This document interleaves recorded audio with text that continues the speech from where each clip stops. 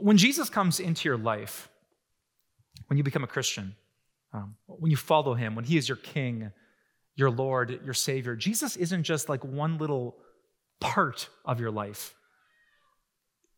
He works through all of it. Right? He has no interest in being a part-time king in your heart.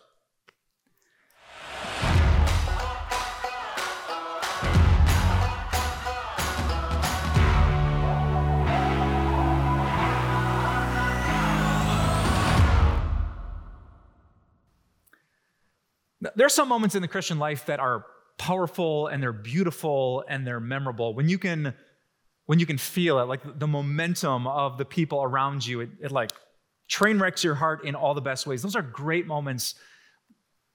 But in my experience, they are not frequent moments. Often when you go to church, you might look around and realize that if you wanted to, you could kind of lay down. The pastor wouldn't even see you. You could catch a quick nap in the middle of the message because there's a seat or two or 10. There's some Sundays, especially around here when the Packers are playing, where you check your phone and you wonder if you're early because there's whole rows that you could take over if you wanted to. Sometimes you feel the energy like on an Easter weekend, but oftentimes you don't. And you might get in your car after the worship service and wonder, well, that happened. But nothing incredible happened in your heart or in your mind. And I don't know, at least for me, it's hard in those moments to like get the energy up to preach and to believe and to trust that this is a really big, important thing in the eyes of God. We love the mountaintop spiritual experiences, but most of our spiritual experiences are not that. They're average, they're normal, they're this. And it's really, really important that you and I know what to do with moments like this. Here's why I say that. We live in a culture here in America that often equates bigger with better.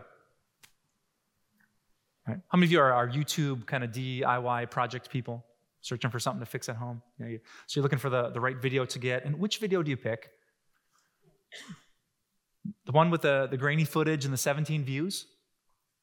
No, it's probably terrible. No, if there's, how to change your car battery, 4 million views, you click on that because you think bigger is better. Just like having a walk-in closet is better than squeezing a couple into a regular closet. Just like having 2 sinks instead of 1 might save some of your marriages. Just like having, bigger backyard, like bigger is better. You want to watch something on Netflix. I mean, you could scroll through every single movie, or you could just check the top 10 list and see what has the big engagements. We just live in a culture, and it's not totally bad, but it teaches us in so many ways that bigger things are better things.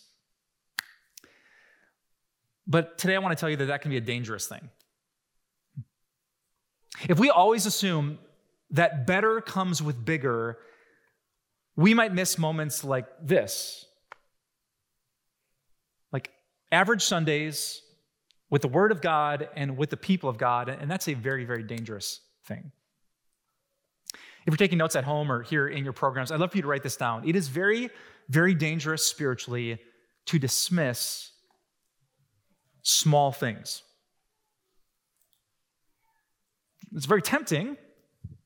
It's incredibly natural, but Jesus is about to tell us how dangerous it is to dismiss small things. That regular moment with an open Bible, that mediocre church service, the worship where the music isn't going to win a Grammy and the pastor is kind of off his game. It is tempting, but dangerous to dismiss small things. And that's what Jesus wants to teach us today in 2 of the smallest stories he ever told. Let's look at Matthew chapter 13. He, that's Jesus, told them another parable. The kingdom of heaven is like a mustard seed, which a man took and planted in his field.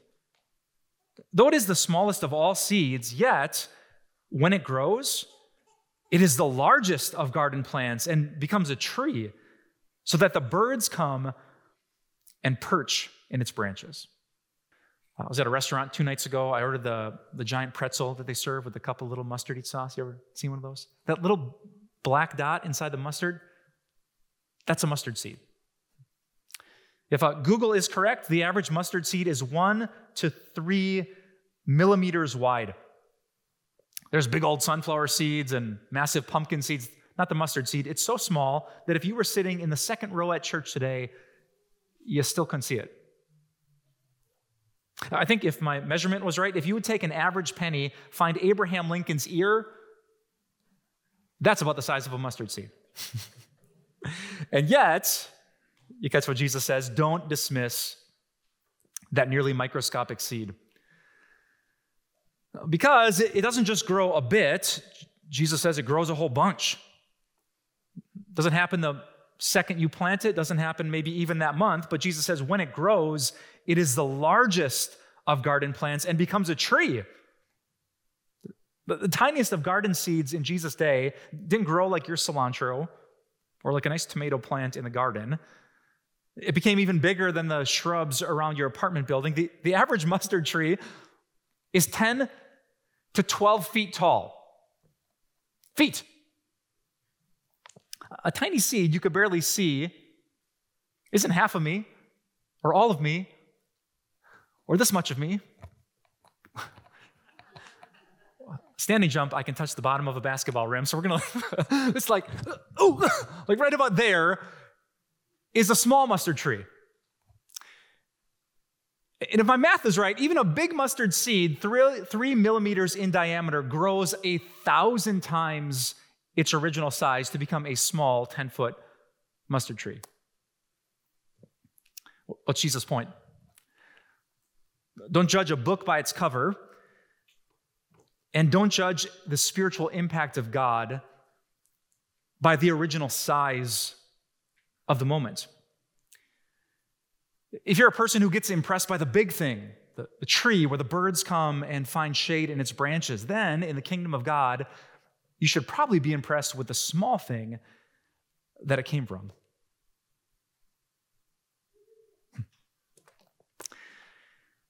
Actually makes me think of this.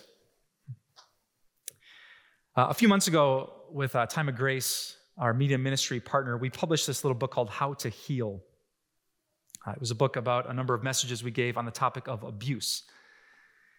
And a woman apparently picked up this book and she worked through its messages and some of the journal entries, and she got to page 98, where we asked this: how does simply admitting that abuse is a problem give hope to the abused? And she emailed the office at Time of Grace and wanted to tell us the answer that she wrote in the lines of this booklet. Here's what she said. She said, "Your question on page 98 made me feel loved, and it helped me to seek a Christian counselor instead of acting on my suicide plan."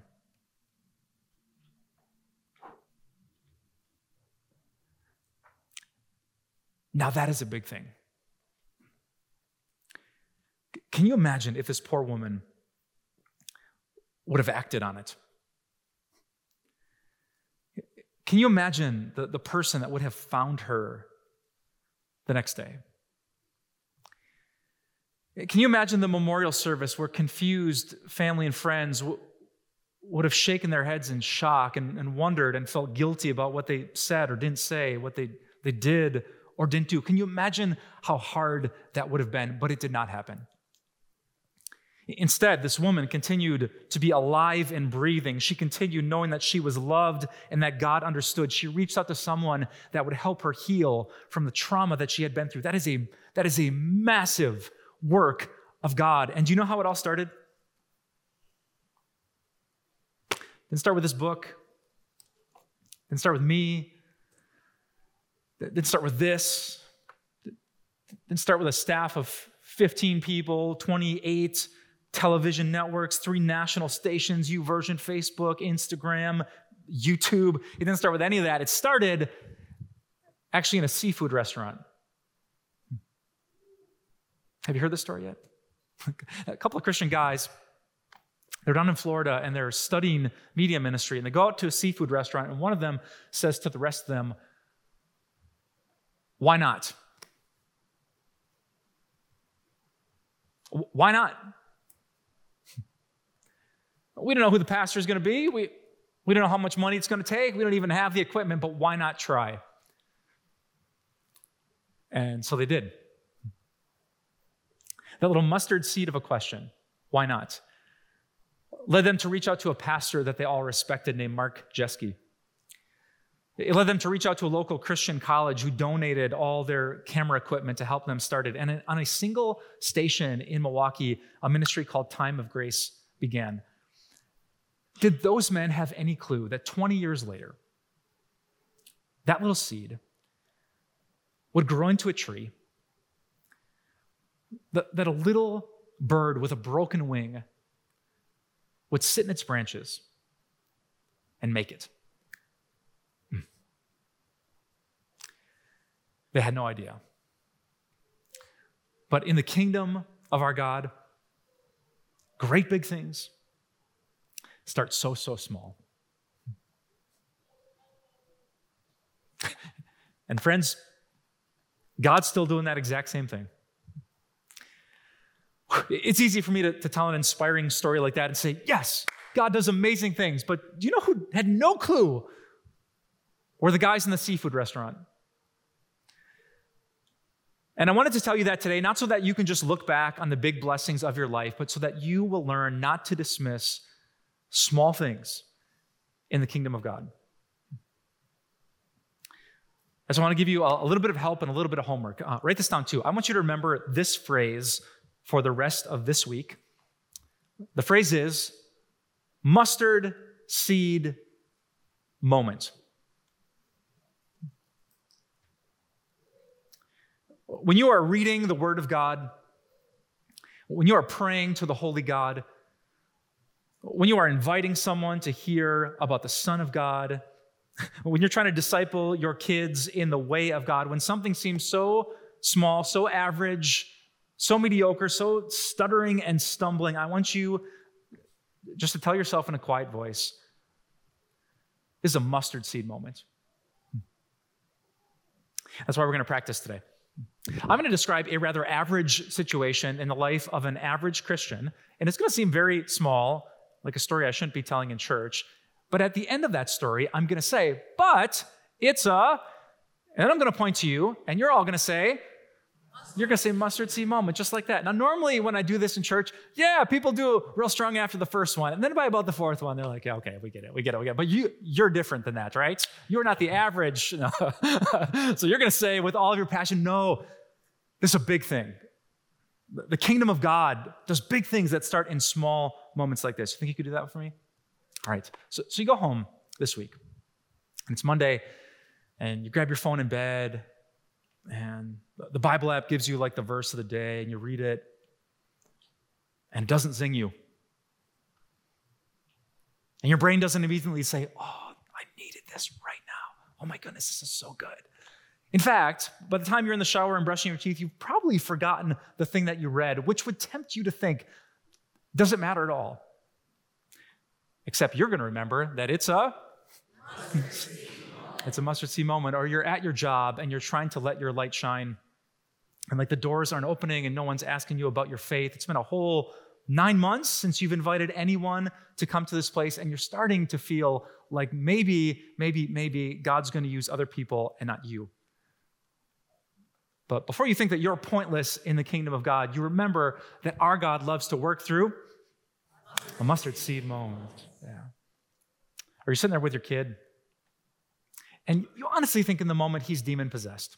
And he's acting like he doesn't have a spine, and you're trying to keep him there. And I used to do this to my daughters, like, how tightly can I squeeze them before Jesus gets mad? Like, no, we're reading the Bible right now, all right?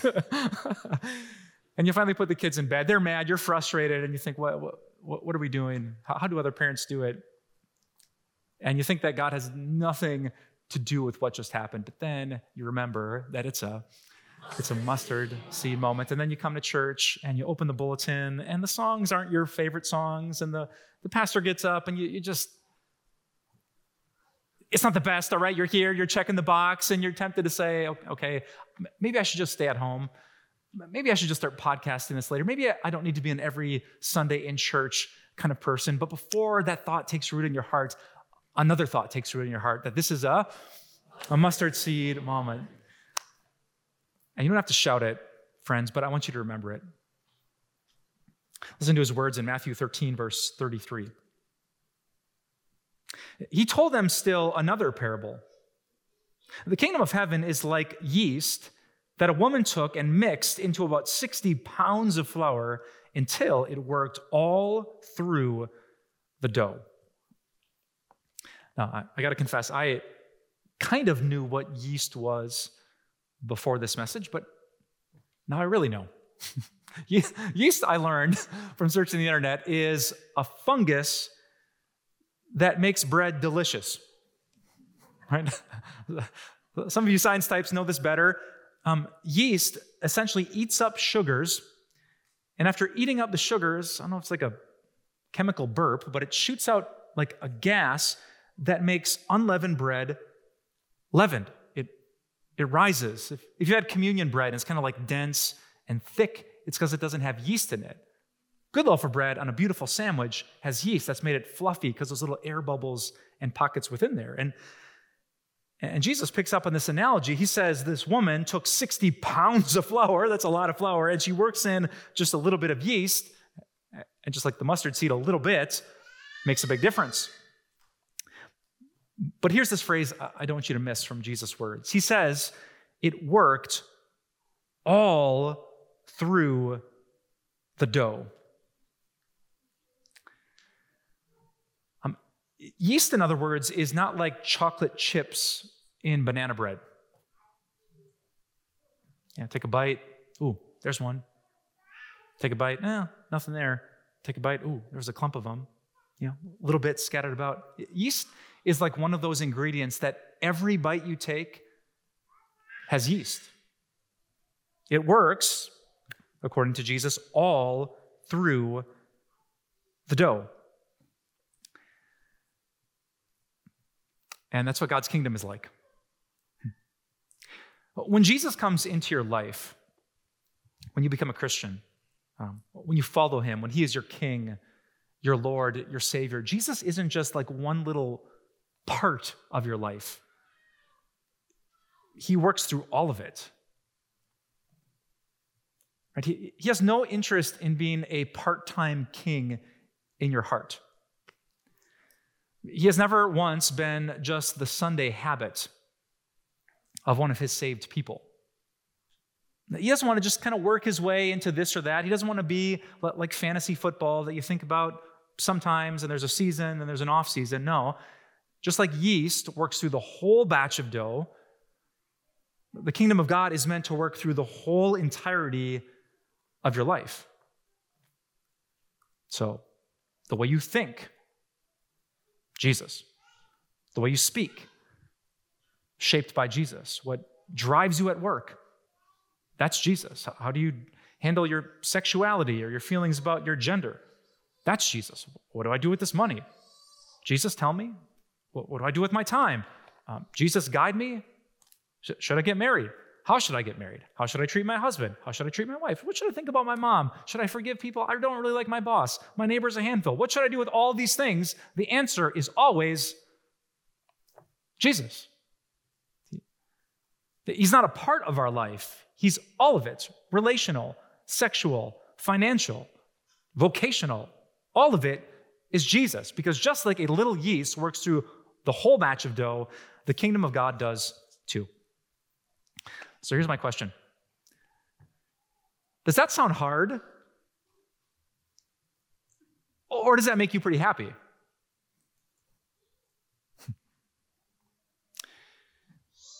If you said hard, I'd say, yep. What is so tempting for humans is to put Jesus in this little square of our life that just happens to be pretty convenient. And Jesus refuses to be contained. Right? It's like there are certain people in your life, maybe your family, maybe your mom, maybe your dad, maybe your ex, maybe your neighbor, maybe that one guy. There are certain people that love people, for sure. Forgive people, I'm in. Be patient with people, step up, but then there's that person, right? And we just want love your neighbor to have a little asterisk at the end of it, and you look at the bottom of the Bible page and it says, except that guy, obviously. Now, but friends, Jesus is not a chocolate chip. He's like a yeast. And he spreads to every person. And he says, yes, friend, even him, even her.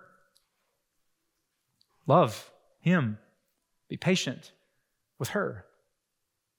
And we want to say, Jesus, have you met him?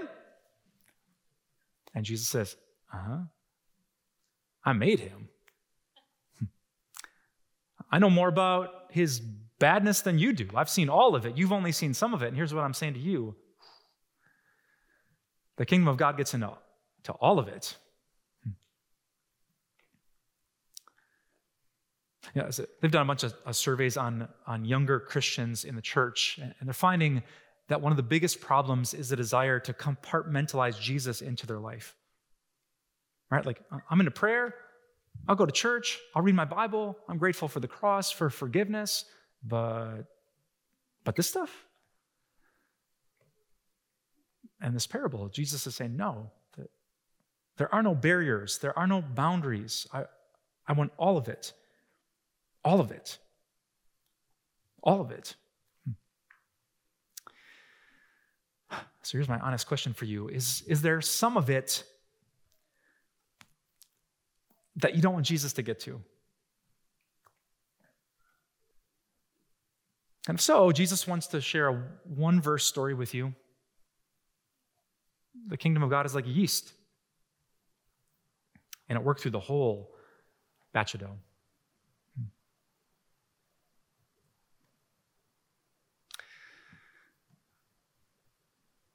However, if you answered my original question, not with, that sounds hard, but that makes me really happy, I would say, me too.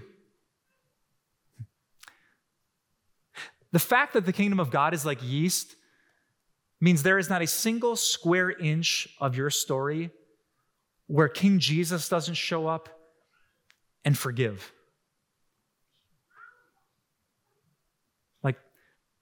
The sins that you've committed and are embarrassed about, he works through the whole batch of dough. The parts of your sexual past that you can't undo, and just the thought of that makes you feel so unworthy and so less than and so undeserving of his love, he gets to that too. The broken relationships from your past, the divorce, the things your father did not say to you when you were little, he's not running away from that. His love works through the whole batch of dough. I can tell you this, friends, that sin that you still think about today, Jesus shows up there. And he puts it underneath his royal sandal, and he rules with all of his authority because he is the king of this kingdom, and there is no one that can stand against him. So I want to declare to you in the name of this king, there is nothing you have said or done or thought, there's no place that you have been that Jesus does not show up and give his whole forgiveness for the entirety of your life. Yes, he is a 24/7 king, and that means he comes 24/7 with grace. And he has given a divine decree that you are forgiven in his name, you are okay with God, and that will never, ever change. So friends, the next time you open this book at home and nothing magical happens, the next time you turn on your TV and watch a program that you don't save and share with a friend, the next time you show up in this place and there's enough seats to lay down and take a nap, don't. Because according to this God, this amazing king, the biggest things in the universe start like a mustard seed. Let's pray. God, I thank you for this moment. I don't know if I'll remember this moment in a few days. I don't know next Sunday if people will remember what this Sunday's message was about, but this is your word, and it never comes back empty. It achieves the purpose for which you sent it. And just like the snow comes down in the winter and doesn't immediately produce beautiful flowers, it takes some time. We believe that you will do the same thing with this message. That this will melt into the soil of our hearts, and sometime in some way, you will change us and you will bless us and you will be good to us. Thank you, God, for that promise. It's a reminder that every time we share our faith, every time we come to church, every time we open the book in our homes, every time we pull out the app, every time we teach our children and our grandchildren about you, it's always worth it. Thank you, God, that we don't need to be a mega church. We don't have to be the biggest, the best. We just use our gifts, our abilities, our personalities, and we talk to each other about your Son, and great things happen. We love the fact that you're the God that reaches to the bottom. You climb up to the mountains and celebrate with the greatest, and you get down in the valleys and reach the least. It's why we love you. Finally, Jesus, I thank you for your grace. For all those moments we dismissed your word, thank you for covering that in your love and in your blood. As we leave here today, inspire us even more and more to cling to your word, to have good roots in your name, that maybe not today or tomorrow, but in time you would produce the fruit of love, of joy, of peace. We ask all these things with confidence because we know you, we love you, and we trust you. We ask it all in your name. And all God's people said, amen. Do you find Jesus really interesting, but kind of confusing? Maybe today you sense that God is working on your heart and giving you a new excitement about the things of the Christian faith, but you're not quite sure what to do next. If so, you're exactly the kind of person that I wrote this brand new book for called The Basics.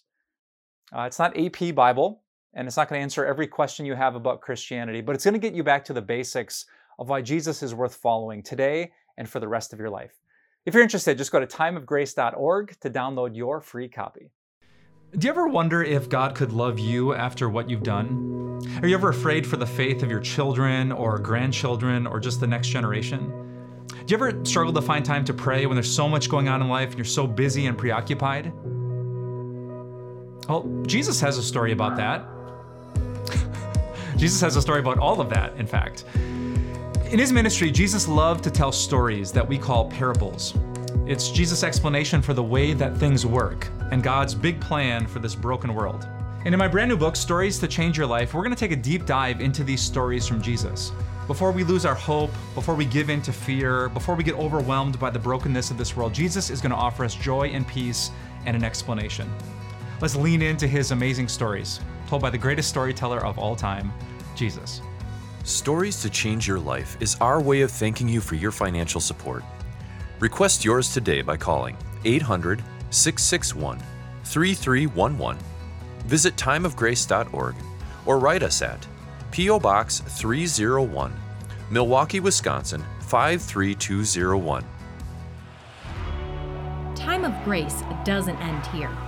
Visit timeofgrace.org and explore encouraging resources, or sign up for our daily email and have everything delivered right to your inbox, like our Grace Moments devotions, Grace Talks devotional videos, blog, and podcasts. Follow us on social media, where you'll find a supportive Christian community. If you need prayer, give us a call and let us know what's on your heart. Thank you so much for your support. See you next week on Time of Grace.